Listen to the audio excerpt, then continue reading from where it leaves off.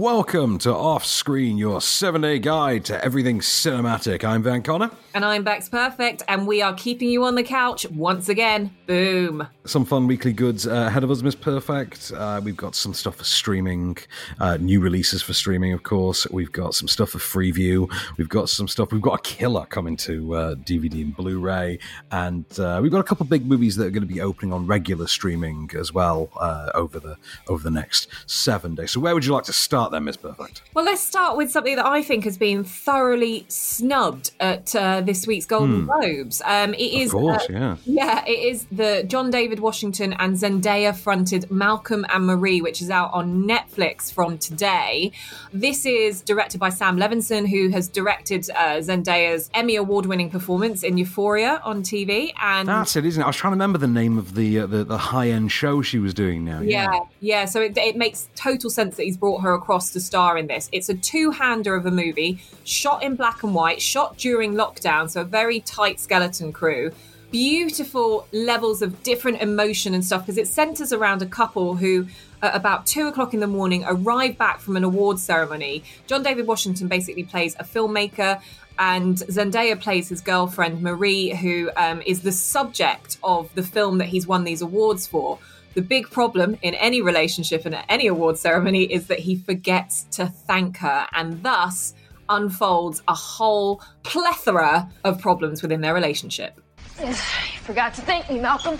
It's not a minor detail, that's a big one. But I thanked you a million times before. You know that I'm thankful. You know that I'm appreciative. And you know I made a mistake, so why turn it into something more? Because it is more. What? It's our entire relationship in a nutshell. Oh, you can't be serious. I'm dead serious. You're psychotic. You're hyperbolic. I'm not. It's psychotic to think that forgetting to thank you is symbolic of anything other than me legitimately forgetting to thank you. Malcolm, you thanked 112 people tonight, okay? You thanked your mother, your gaffer, your agents, your third grade teacher, and the usher who worked at the theater when you were 12 years old and saw whatever the I didn't thank the damn usher. You know what I mean. Well, you don't have to be sarcastic and petty. I'm not just about that, right, Marie? I'm sorry. I forgot to thank you. I am genuinely sorry, which is why I apologize to you 1,000 times during the movie. I think he's absolutely terrific in this. Like you say, he and Zendaya both. I think they have. They're both unquestionably committed. Seems to be the really big thing. You can't deny the level of investment they seem to have put into this part. It's very much one of those for my love of the theatre kind of roles from a business perspective. Yeah, it is one of those things that I think, they're in it for the acting, right? Yes, this is an actor's piece, dear. Yeah, which is why I'm kind of surprised that they didn't. And I don't know if it's to do with scheduling or what, because obviously it's not like saying that Netflix was snubbed at the Golden Globes in general. They led it with 22 nominations for film and 20 nominations for TV. So why did this miss out? I'm not so sure. It was mixed reviews, one of its sort of general critic reviews on this, but I don't think that should put you off. I think that there's elements in which I believe you should take this on board as this is absolute bait for the Oscars.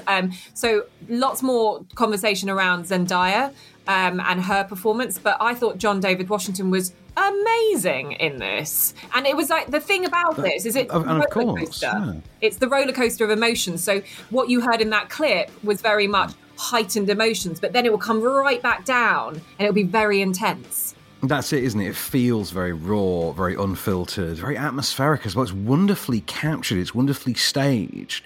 It feels like it should be based on an off-Broadway play. Like, I had to look it up. I thought, there's got to be a play that this is adapting, surely. And no, and it has that feel of like an off-Broadway hit. Yeah, and it does feel in a play. And like sometimes that I kind of go, oh, that should have just been a play. Right? But actually, this is in a good way like a play. And the performances were strong enough that let's take John David Washington's dad, Denzel, right? When he was in Fences, and I was like, that felt like a play, and I didn't really want to watch that on screen. I wanted to watch that in the theatre. This, I'm happy to watch it on screen. So there's so much good stuff going for it. Yeah, I mean, I absolutely agree. I love there's a wonderful sort of jazz-flavoured score by Labyrinth that plays atop here. Like I say, it's wonderfully staged, and pun absolutely intended given the whole stage play thing. Wonderful cinematic take on a stage play despite there being no stage play. Also, maximum love for any movie of this sort of art house awards baity sort of crossover ilk. Milk, showing some indie love for the Lego Movie, you automatically get some extra points from me. So max props there for putting that one in the script. How many thumbs from you? I'm going to give it a 1 3/4 in a way. I really, really enjoyed it. I just think it's not going to be for everyone. It's art housey, it's indie, it's different. But, again, I'm just going to quickly hark back to the fact that, if you're going to put someone like Carey Mulligan up as a Best Actress nominee for Promising Young Woman just because she's doing something different to what she normally does, I think that's a travesty when you've got someone who is showing amazing range like Zendaya does at such a young age. I think it's kind of Can I just ask, right, just really quickly, without getting into the film itself, which still hasn't been released, but I happen to have seen, have you seen Promising Young Woman yet? Yes, hence my... You have seen it. Okay, I was just very curious if that was like a qualified assertion on Carey Mulligan's worthiness. Really? Okay, interesting. Okay, I'm looking forward to when that's released. Yeah. I sense we've got very different takes on it, and I look forward to exploring them with you in more detail. But first, of course, I'm going to give Marco and Marie a 1.5 thumb, by the way. So 1.5 thumbs there. And I'm going to move on to Bliss, of course. We'll see if we can get this out of the way before we go to war on something in the far-flung future. So Bliss, which is a new movie starring Owen Wilson and Salma Hayek. Owen Wilson is a sort of downbeat, middle-aged, I think he's divorcing or he's long divorced, deadbeat guy who's let go from his job and whilst drowning his sorrows is told by a mysterious sort of ethereal woman, played by Salma Hayek, of course, that in fact most of the other people in the world around them aren't actually real. That they are effectively in the Matrix, and they are the people from the real world, and all the rest of them are just artificial constructs. They're like NPCs from Jumanji. They just go through the motions. Right. It's a Vanilla Sky type setup. And into this mix as well comes Owen Wilson's college-age daughter, who comes searching for him at the same time, forcing him to indulge the question, is his world real, or is the so-called real world real? What does real even mean? You see all these people outside? They're not real. This is a simulation. You ready? There's my guy. Welcome home. This place is overwhelming. Dr. Isabel Clemens pioneered brain box simulations, ugly, simulated worlds to generate appreciation for the real world. Why am I not remembering any of this? Don't worry about it. Drago! Most people say ignorance is bliss. But I say you have to experience the good. So appreciate the bad. No, the other way around. So it stars Owen Wilson and it stars Salma Hayek. You mentioned in your synopsis The Matrix and Vanilla Sky, right? You're describing it like something like The Truman Show. Are we in the late 90s? It is so weird. Okay, first and foremost, imagine, right, to accurately create a mental facsimile for you of this film. Imagine Jeff Nichols. You know Jeff Nichols who made like Midnight Special? Yeah. Right, imagine Jeff Nichols got asked to remake The Matrix and he chose to interpret it entirely as the exposition and training montages. Like that was his entire version of The Matrix. Wow. And he made it as something akin in scope and scale to Midnight Special. Okay, it is so strange at times. There is this, but at the same time, it's really quite well made as well.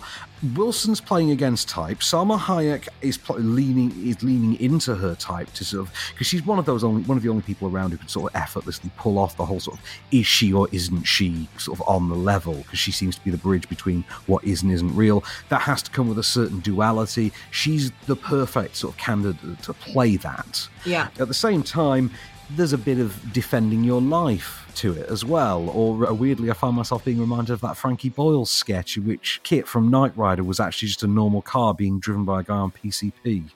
freaking out. And but there's a wonderful cinematography to it. So the way it shifts, because obviously it's got two different worlds to depict, and the way it signposts that you're in either is through this use of like anamorphic lenses and these softer visuals and the sort of shallower depth of field for, you know, what we're told is sort of the Matrix. And then you get this sort of amped color saturation, lots of clean lines and just crisp, brighter visuals for this comparatively more utopian, quote unquote, real world. And it's really, really great work from Marcus Fordrer, who's the German cinematographer who worked on Eye Origins.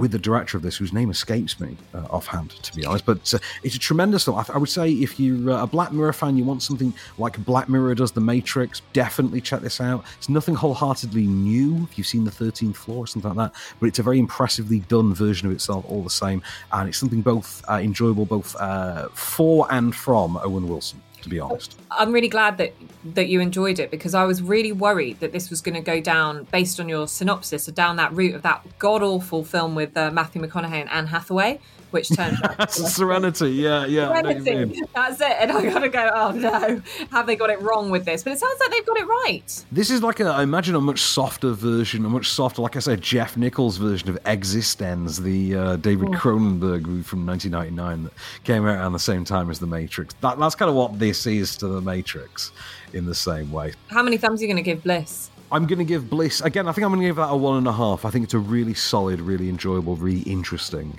film. Nice. Okay, well, there we go. That's two solid recommendations from us there on your streaming platforms of Netflix and also Amazon Prime there. But next, coming up, we're going to keep you on your couch with your Freeview options and everything you need to watch on your telly box.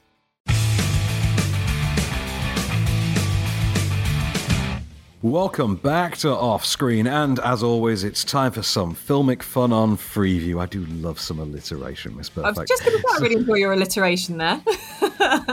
So, sadly, I have no great segue from alliteration to our first film on Freeview, other than, you know, alliteration is a fun organizational system, something that comes in very handy if you're ever stranded on Mars. That's right, we are talking about The Martian again. I know we talk about this film fairly often. It's because we love it, don't we, Bex? We do, and if you have another chance to go and watch it, which you do on Film 4 at 9 p.m. on tomorrow, in fact, you should definitely take that opportunity to give it a whirl. So Matt Damon stars as essentially the Martian. He gets stranded as he's a botanist who's part of a space expedition. He gets stranded on Mars and has to science I'm not even going to say it, to make sure that he can survive on this planet on his own. And it is essentially kind of a one-hander for him, you know, and we obviously see the rescue mission of people trying to work out how to get him back home.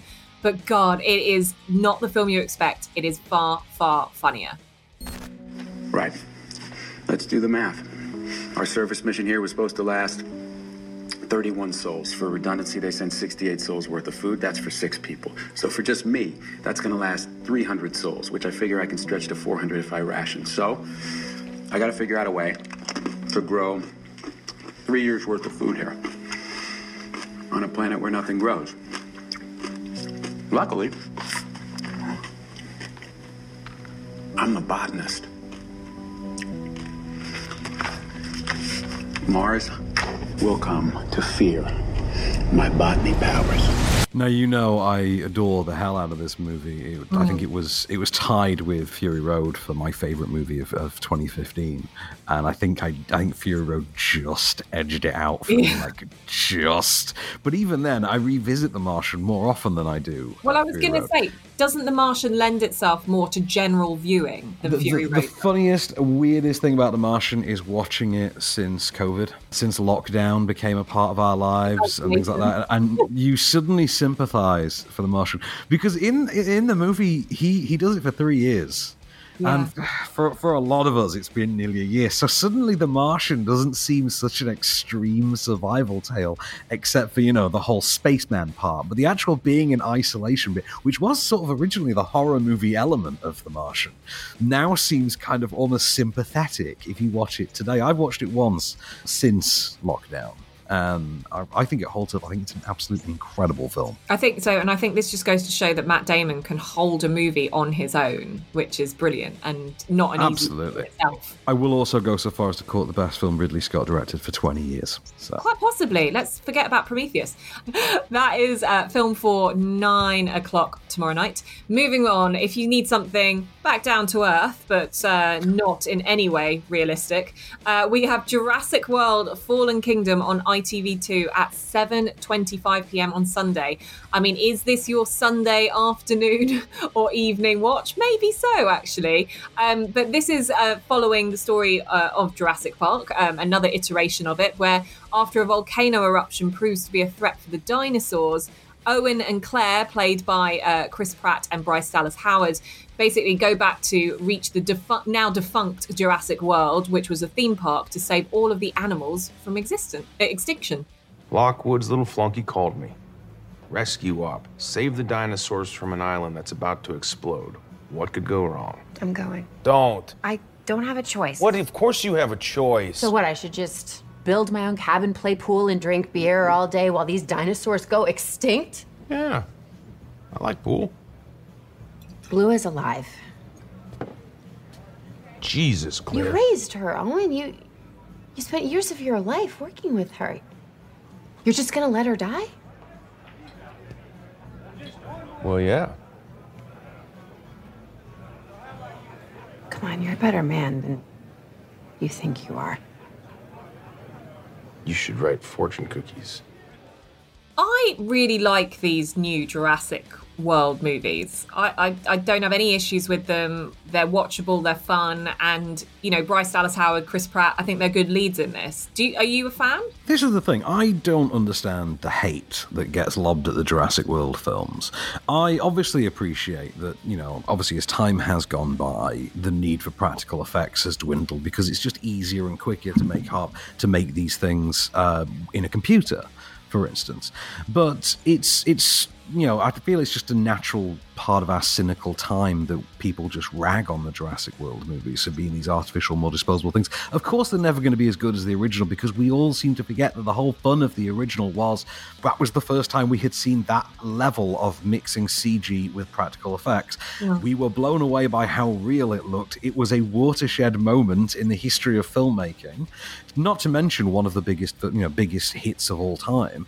So, of course, nothing's ever going to live up to it, but I think this is really fun. I think this one in particular, because of the way that it goes, full South American horror in the second half, is of particular note. I think it's definitely worth a watch if you've never seen it, for sure. I think with the Jurassic Park, Jurassic World sort of franchises, you're damned if you do and you're damned if you don't with this. Like, you know, you've got those diehard fans that are like, this should never have been touched and never have been, you know, like remade. And then you've got the others going, well, if it wasn't remade, we will just, it's a moment in time in which you'll kind of go, why didn't we remake it? So it's the Star Wars conundrum, isn't it? It's no matter what you release, if it's got that Star Wars badge on, it's going to come in for a certain level of criticism. Jurassic Park being the brand that it is just a natural target for it.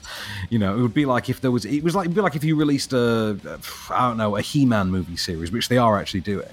Oh my God, even if it was, they are doing. I think it's Noah Centineo from All the Boys I've Loved Before or something. Is it? It's not. What do you mean? What is it? Noah Dolph Centineo, Lundgren? I think. We're not getting Dolph Lundgren back into. No, sadly not. I mean, I hope they give him a cameo or something. I at least want him to be like, you know, He-Man's dad or some such. Yeah. But the whole thing is, like, even if that was the greatest movie in the world ever, it wouldn't matter because it's got that He-Man badge on it. So it's just going to be a natural target for that level of inbuilt cynicism that we all have. Sure. Like, we naturally want to rag on something that is known and popular. We all have to, you know, some of us are just better at fighting that urge than others. It's an unfortunate part of, you know, pop culture. But speaking of unfortunate parts of pop culture, let's move on to Monday. Oh yeah. So this give you some context of my growing up with the Child's Play movies, because what we're talking about is Child's Play 3 on the Horror Channel, 11 p.m. on Monday, right? So I watched the first Child's Play movie far too young. I was out in the Philippines visiting my family, and they decided to sit 3 of us youngest cousins together to watch a movie that I think the adults thought wasn't necessarily a horror. They thought it was some sort of doll movie, and I think traumatized. Wait, what year was this? Oh, late 80s, if any. Or maybe it was Child's Play 2, I think it might have been. So yeah, I was like, it's. I was going to say, because there was the whole controversy with this, that the film had been rented on VHS when it was a new release, as far as I remember, by one of the parents of James Bulger's killers. Oh, God. And the film got blamed as one of the things that inspired them. That's what the media quickly spun this story, that Child's Play 3, by virtue of having been present around these children, clearly had to have influenced them in some way, despite the fact that it came from a rental store and didn't even feature the cover image. That kind of thing. Yeah. Because what British Video Store did, it became banned. It got taken out of circulation for, I think, for a couple of years. I'm pretty sure the one I watched was Child's Play 2, because that's the one that always rings in my mind about Was it the one that ends in the one where the third act takes place in the doll factory? Oh, I was like 5, so I can't remember. Oh. Yes, actually, the Dolls Factory. Yeah, the Dolls Factory. First of all, that is the best one. Yeah, I love that one. That is my favourite one. It's the first one I ever saw. I love that Doll Factory stuff. That is creepy as hell. But Child's Play 3 is the nasty one. Child's Play 3 is the one where they decided, you know what, we're now just going to go grisly with this. And so Chucky goes from slightly less comedic, like he was in less Joker-like he was in the second one, which is just all sorts of sinister fun. I'm pretty sure that's why the adults in the room got it completely wrong with the whole. Oh, totally. Especially because the cover image and the poster is just him with the Jack in the Box. Yeah. You could so easily misinterpret it as a comedy. Yeah, that's exactly what happened. The third one, they lean into it. Chucky gets set loose on a military school for teens, and it is hyper violent. This one is nasty, but best of all, it's got Miguel Ferrer in it as the really nasty, hard-nosed troop leader, which is just one of my favourite things about any movie. Justin Whalen, who at the time was playing Jimmy Olsen in Lois and Clark, The New Adventures of Superman, on BBC One or BBC Two in the UK, I can't remember. What happened to Jimmy? He was the second Jimmy Olsen, tell a lie, Right. not the first one. The first Jimmy Olsen who got swapped out for the second wound up going on to Final Destination 2. The second one went on to Child's Play 3. That's how that worked. Also in the mix is Perry Reeve, future Mrs. Ari Gold from Entourage, who plays love interest. I think her name's Skylar in Child's Play 3. But of course, the true reason to see any Child's Play movie is for Brad Dourif as Chucky. He's just incredible fun as ever, even though he's playing it a lot nastier this time. About as nasty as it gets up until they reboot this thing as a proper horror film, all the way down in, I think, the 5th or 6th movie, Curse of Chucky. Brilliant. Okay, well, look, you can probably tell this was one of Van's picks of the week. He's very passionate about it. But if you guys fancy a scare on a Monday, then that is on your horror channel for you. Child's Play 3, the nasty one. Yeah, thank you for coming to my TED Talk on the Don Mancina produced horror series that really no one cares about. Brilliant. Moving on, we will be back very shortly with more Freeview picks for you, which probably, I promise, actually, no, I can't promise this because I've just seen the lineup. I was going to say it doesn't get as gruesome as Child's Play 3. Maybe it does. Stick with us. We'll be back.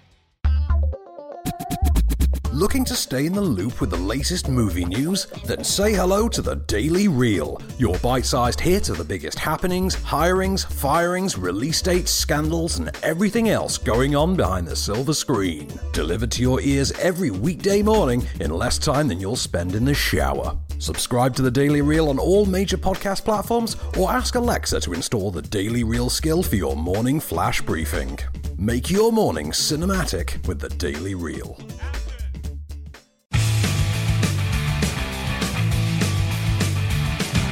Welcome back to Off Screen, and welcome back to your Freeview Filmic Roundup. Moving on to Tuesday, this coming Tuesday, which is the 9th of February, on 4/7, 9 p.m. You want to take this one away, Miss Perfect? What we got? I do. I really like this film. It's Instant Family, which is on, as you said, 4/7. This is one of my favourite actors. Mark Wahlberg is in his. Sorry, can we just take a second to appreciate those words, which once upon a time sounded like the most ludicrous thing in the world ever. One of my favourite actors, Mark Wahlberg.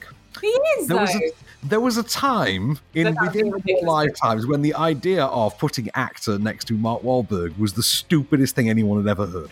What, Marky Mark and the Funky Bunch? What? Yeah, exactly.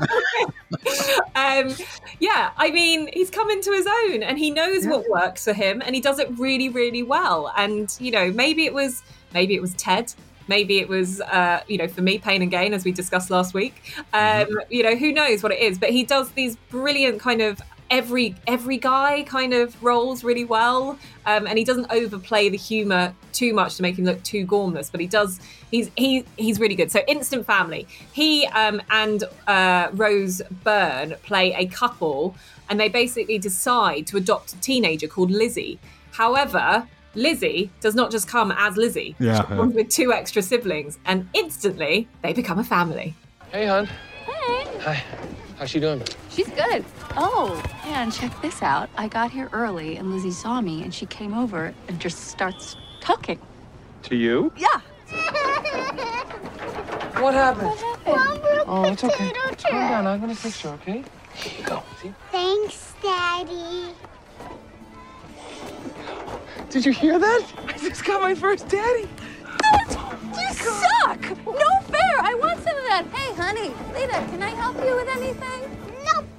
I think this works better than anyone expects it to from the pitch, because I think the pitch initially, which was, you know, Rose Byrne and Mark Wahlberg are going to star in this comedy, you know, was announced not so long after the announcement for Daddy's Home 2. So it felt like Mark Wahlberg was just leaning a bit too heavily on this exact archetype.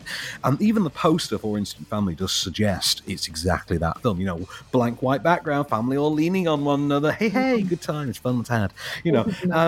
When you actually get to the film itself, the reason this works as well as it does is because it has far more of an everyman sense of humor, far more of an accessible, relatable sense of humor about the situation. It is about that transition between being a relatively carefree adult and being a parent, and exploring it in an interesting enough way, at least I thought anyway, that it actually offers something up. And it does give both Mark Wahlberg and Rose Byrne enough comedic material to work with, as you heard in that clip, which is, oh, that's not fair, I wanted some of that, man, you know. I was working for that. You know, the way that they measure their success in parenting in a perfectly relatable and understanding way, I think is mined quite successfully. Yeah, and to be honest, if you told me there's a new comedy coming out which stars Rose Byrne and Mark Wahlberg, you'd have me in for the win anyway, because I just think they're really strong. You would, yeah. You kind of would, you? Yeah, exactly. I'd be like, I'm there, I'm watching it, I'm going to be happy. Yeah. It might be a 3-star film, but actually I'm going to enjoy it because I enjoy them on screen. This pushes a little bit above that 3-star because of the relatability of it. And I think, you know, the family members that come in, the 3 kids together, they work as a really great dynamic. It's not too far-fetched, but it's funny enough to kind of go, oh yeah, I could totally see that happening. I think I remember now what my big gripe with the film was, and it was, like you say, it's not too far-fetched. And the problem is, I think in the third act, they have to introduce like a sort of courtroom custody type element, don't they? That's been sort of low-key festering in the background, but not really addressed for the rest of the movie. Yeah. And it does, it sort of takes you away from the minutiae, the fun of the everyday stuff, which is what the film does so well. And when it moves onto actual plot stuff, then it becomes a bit less engaging, but it's still good. It's still more than funny enough to carry you over that. So I can't recommend highly enough you check that out. Should we move on then to ITV4 at 10 p.m. on Wednesday? Yeah, why don't you move us along, Van? Ladies and gents, I think you can all work out which picks of the week Van has chosen this week. It's pretty damn obvious. So take it away, Van. Predators is on ITV4. I love Predators. Predators was originally a Robert Rodriguez project from the 90s. Like, he tried to make his own Predator 3. Yeah. And then eventually, over time, the Alien series had fizzled out.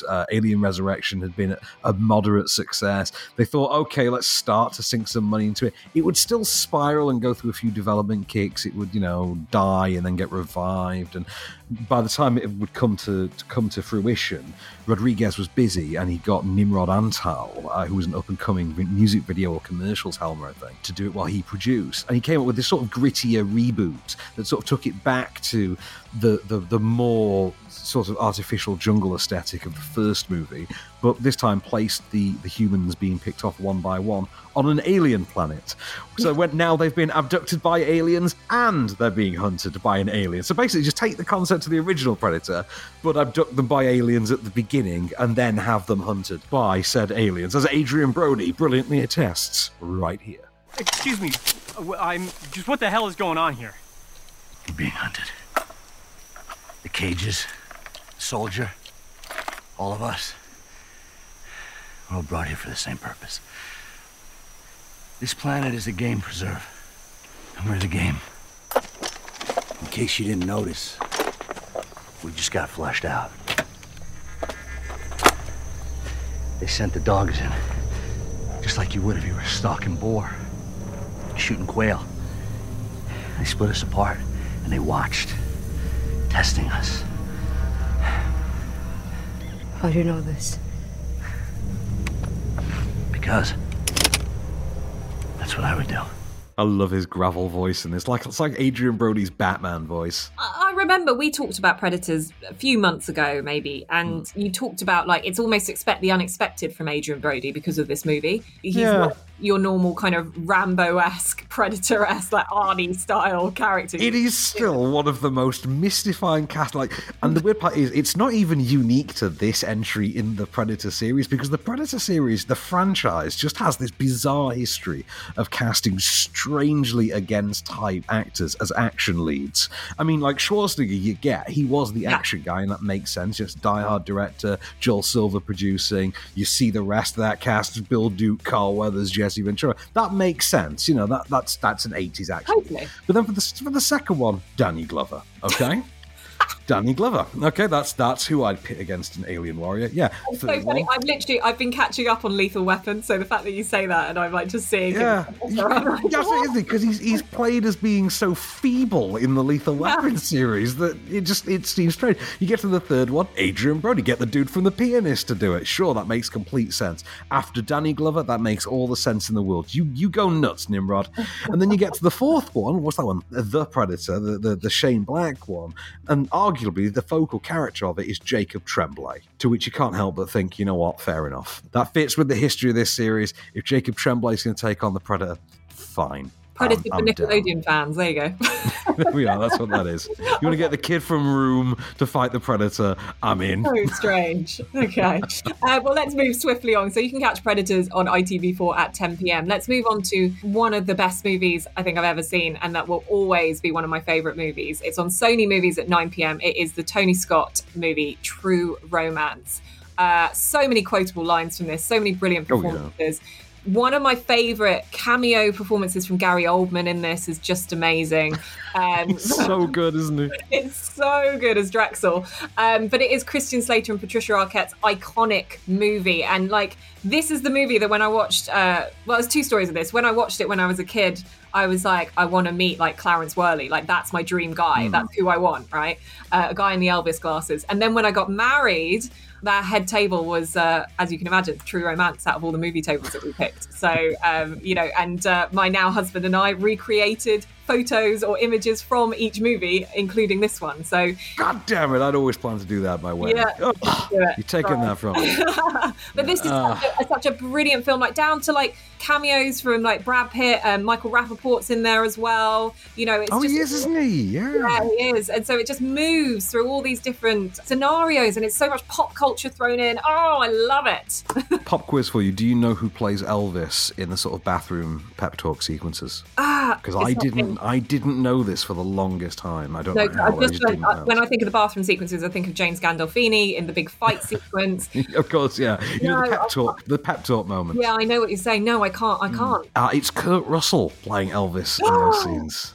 Is it? Yeah. And of course, the film, let us not forget as well, was directed by, as well as being, I think it was written by Tarantino, wasn't it? But it was directed by the late, great, absolutely unrivalable Tony Scott, who I miss dearly as a filmmaker, would give us Man on Fire like a decade after this. But True Romance, absolutely worth catching. What's our final film of the week then, Miss Perfect, in the next few minutes?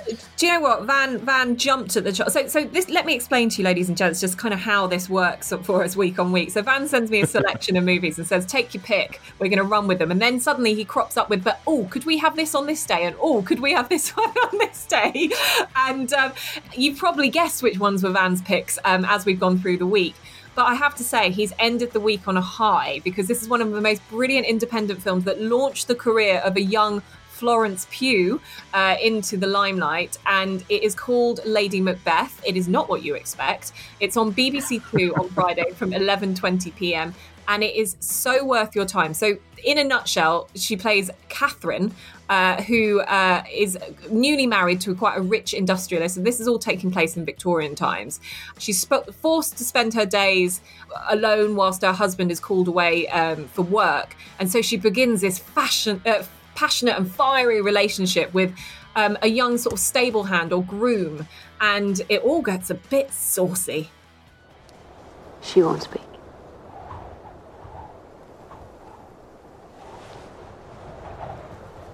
You know I shan't be parted from your life, Sebastian.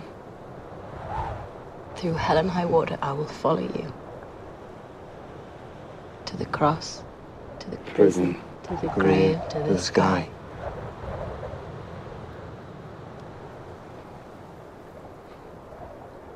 I'd rather stop you breathing than have you doubt how I feel. I cannot recommend this film highly enough. Like you, I came out of this. I wasn't a big fan of Falling, and I think a lot of an early buzz around Florence Pugh had built up out of Falling, where she was really the sort of showcase character behind Maisie Williams, who at the time obviously had the Game of Thrones clout. So this is really the second big hitter for Florence Pugh, but this is the movie I came out of, and I was immediately, flag-waving member of the Florence Pugh Brigade. It's such a mature performance for her age. It is. It really is, and she has got such presence. Like, she instantly captivates you, and I think she's wonderful in this. Every time I think of Florence Pugh, I just instantly am filled with this almost longing desire to revisit Midsommar again. But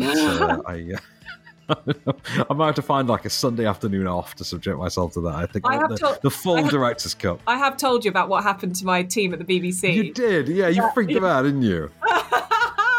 That's not my fault. I thought they were off to see Toy Story 4. They decided, on my recommendation, to take themselves off to watch Midsommar in the middle of the day, and more fool them, shall we say. Indeed. Well, I think they would have had a very different reaction spending a Friday evening watching Lady Macbeth anyway on BBC Two.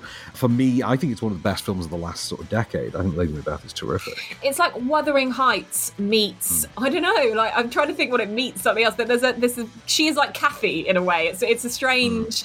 There's a strange sort of not dystopian. There's a strange sort of feeling of emptiness around, but she, like you say, lights up the screen with her presence. And although the pace is slow, she's captivating enough. So that's why she's becoming the A-lister that she is she's very powerful on screen presence. But Lady Macbeth, there you go, BBC Two, 11:20 p.m. for you. Your Friday night sorted, albeit a bit late on that one. Maybe want to press record and watch it during the day on Saturday, but. That's all your Freeview coming up. And if you guys have any recommendations, you can always let us know. We'd love to hear it. Coming up next, we've got your Blu-ray, your DVD, and of course, your streaming.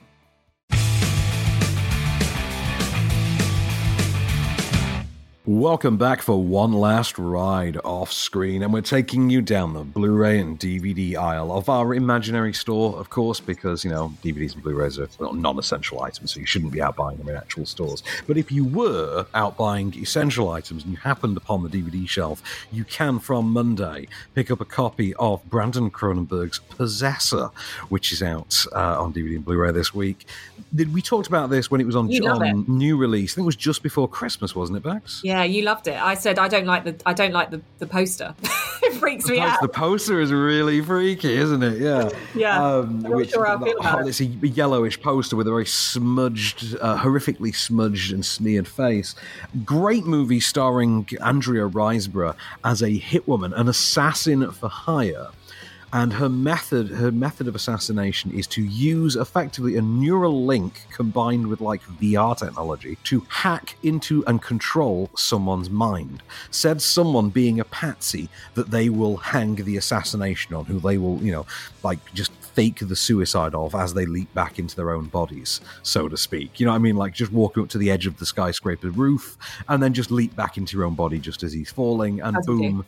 your Patsy's killed himself. So, it's quite clean, kind of as assassination methods go. It's about as clean as the Looper method.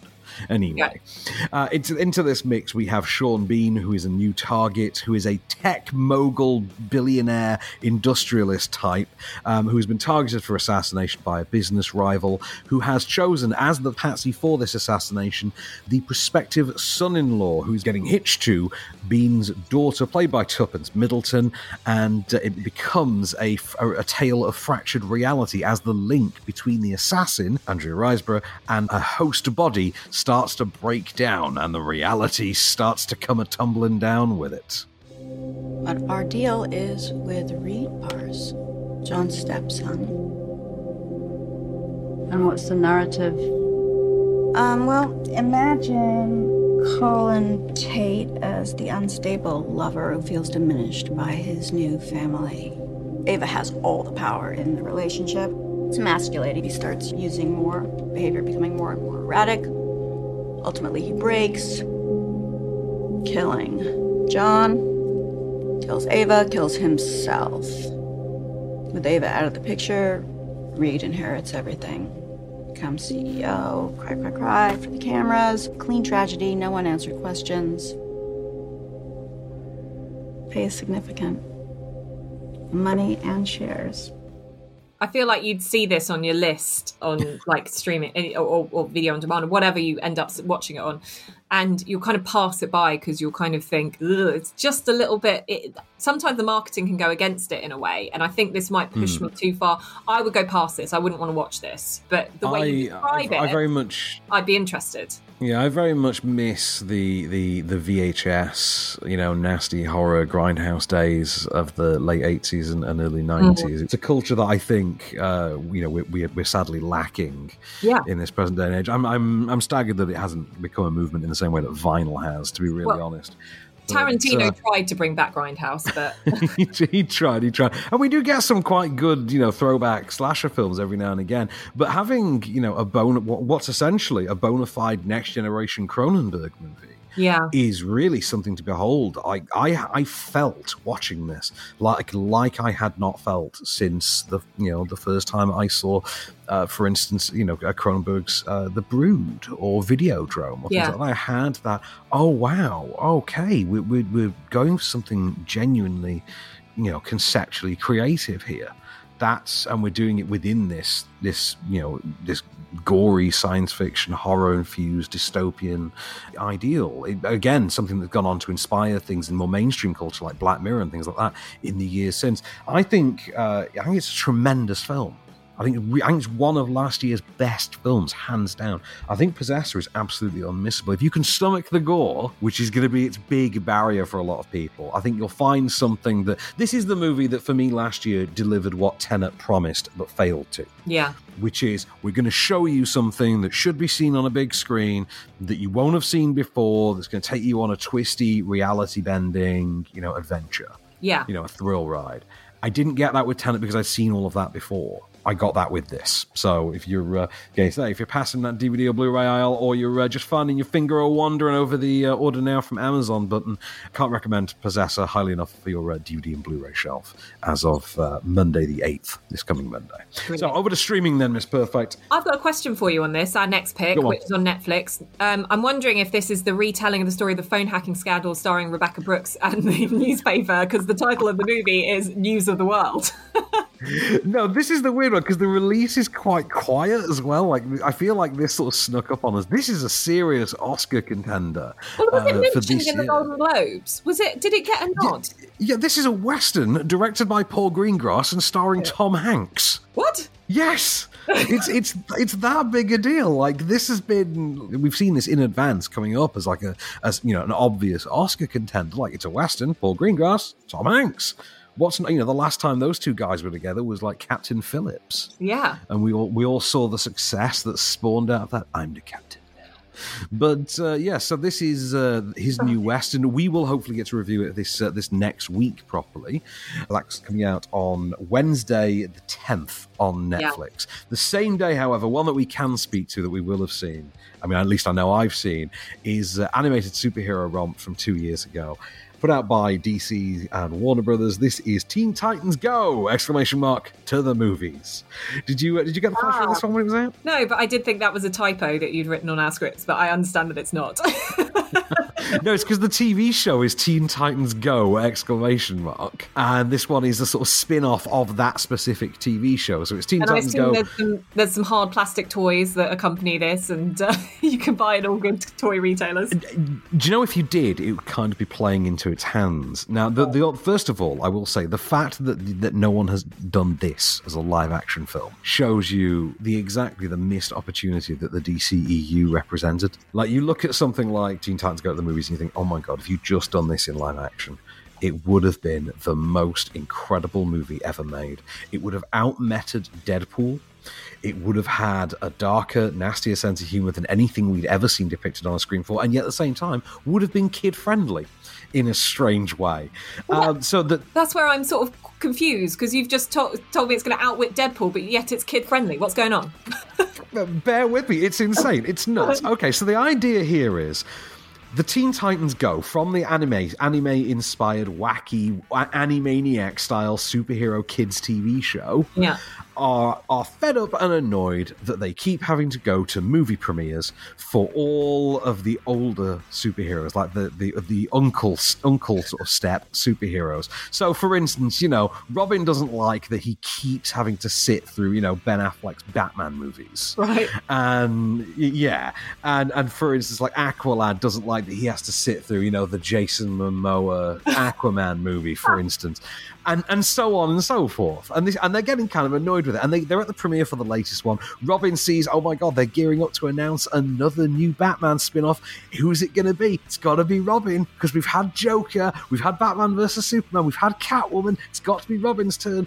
And it's Alfred the Butler's.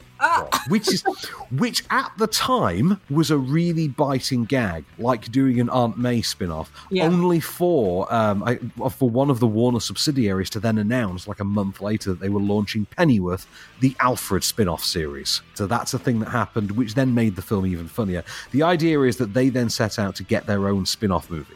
Right. And to do this, they need an arch nemesis, and in order to garner the celebrity they need, they decide that Deathstroke, Master Assassin Deathstroke, is going to be their chosen nemesis, whether he likes it or not. Stop right there! Deadpool? Deadpool? What? I'm not Deadpool. I thought Deadpool was a good guy. Why does everybody think I'm Deadpool? You got them guns. And the swords. Yeah, well, lots of people have guns and swords, okay? Nah, I'm pretty sure you're Deadpool. Look into the camera and say something inappropriate. Oh, I'm not Deadpool. I am the greatest, most feared, most nefarious, most ultimate supervillain the world has ever seen. I am Slade! Yes, I forgot to mention, Slade Wilson obviously is his civilian name. But yeah, I could see from your reaction there, Bex, that you were really digging that sense of humour, the tone of it. I just wish I was like a tween, because I would have loved, like, this is like the mature humour that I enjoyed as a young kid on, like, when the 80s and 90s cartoons didn't patronise you and expect you to act like you were a child. This is actually... Absolutely. Yeah. Absolutely, it's absolutely that. You've got it right on the head. Now, I'd recommend very highly that you actually just go and stream this film, like, ASAP, which is obviously going to be Wednesday the 10th. Do watch it, because I think you will really love its sense of humour. Like, I remember I didn't go to the week of, I think I was off the week they press showed it, and I remember talking to the older critics the following week and them all, like, being shocked at how much they'd loved it, and me being like, well, okay, I think that says a lot about the expectation of a DC movie that people went to see this. Obviously, it doesn't count as part of the DCEU canon, but then again, I'm sure that they can put a slide into Flashpoint or whatever the Flash movie is going to be that Ezra Miller is going to be starring in, without Ray Fisher, and they can add that to part of the DC multiverse I'm sure. Yeah, but, great. Yeah. I'm clapping here. You can probably hear me. I'm clapping. I'm quite excited about that. Yeah. Good. Do check it if you like a bit of Tiny Toons and Animaniacs and superhero comedy and Deadpool and things like that. Check it out. It's really worth it. Well, I mean, not that it doesn't happen every week where I end with a smile on my face to end the show, but this has particularly got me excited about going to watch that. So that's Teen Titans Go to the movies. And the best part is I get to keep your smile for this next week as well. That's the part that I love more than anything. I'm going to keep your smile next week because on top of reviewing Tom Hanks's News of the World, we've missed this over my stone cold corpse. Next week is the release of Willy's Wonderland. Nicolas Cage stars in the timeless romantic tale as a soulful janitor trying to find love through the devices of surviving a night in a Chuck E. Cheese run by murderous animatronic furry animals. Yep, Nicolas Cage versus furries. This is probably one for you. Yep. Yeah. I can tell you, I have already seen it. Okay. And I can tell you, because I mean, I think there is an embargo, I think, on it until next week. But I can tell you, it's the best movie involving Nicolas Cage curb-stomping 7-foot-tall gorilla animatronic furries against urinals that you're ever going to see. Well, ladies and gents, if ever there was a sentence to end our show, that is it. So we'll leave you hanging on those tenterhooks for next week and for Nicolas Cage, of course. But for now, we hope you've enjoyed the selection that we've brought for you on your new releases on streaming, on Freeview, and also, of course, on digital DVD and Blu-ray. As ever, we will be back to keep you entertained with more brilliant movies week on week. My name's Bex Perfect. I've been Van Connor, and we shall return.